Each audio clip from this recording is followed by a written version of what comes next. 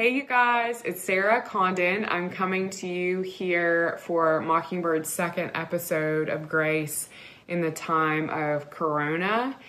And I'm happy to be with you. I'm kind of relieved to be with you because I feel like I've only been with my kids for days and it hasn't really been that long. I've gone from being a full-time working professional to a stay-at-home mom who homeschools overnight, which is terrifying and really hard for me because I've never been a stay-at-home mom or had that as a thing I wanted to do. So I've definitely made so many jokes about homeschoolers and homeschool moms, and the Lord hath ordaineth. Here we are. So I'm learning a lot, and anyway, I'm glad to be with you guys. I want to talk about anxiety. That's actually what I wanted to talk about with you because I'm getting this message from all over the place right now from my wider denominational context, and even from like smaller, more, I don't know, conservative evangelical context, that we shouldn't be anxious,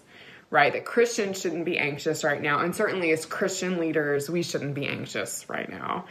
And while I understand the intent behind that, I do want to say that anxiety is the appropriate response to this. It's okay to be anxious, right?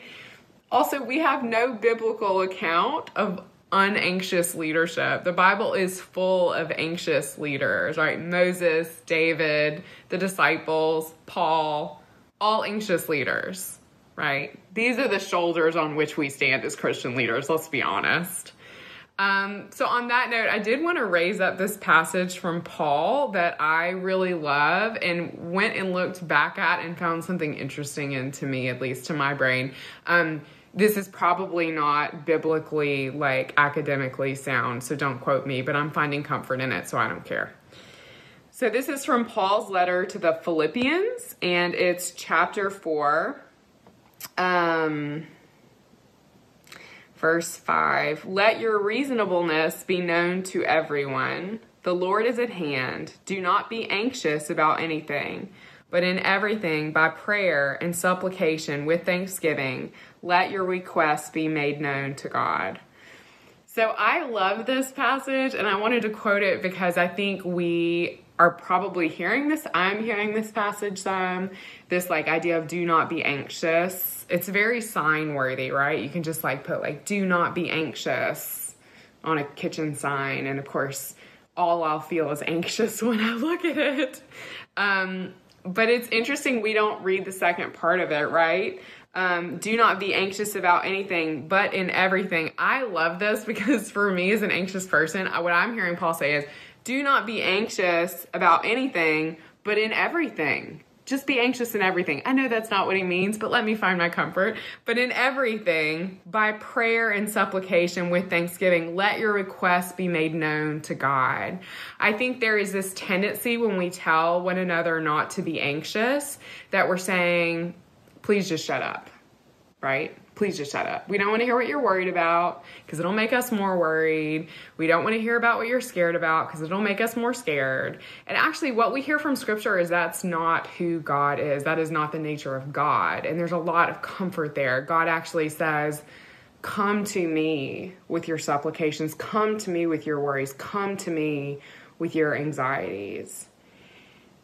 And this is the other thing we know from scripture.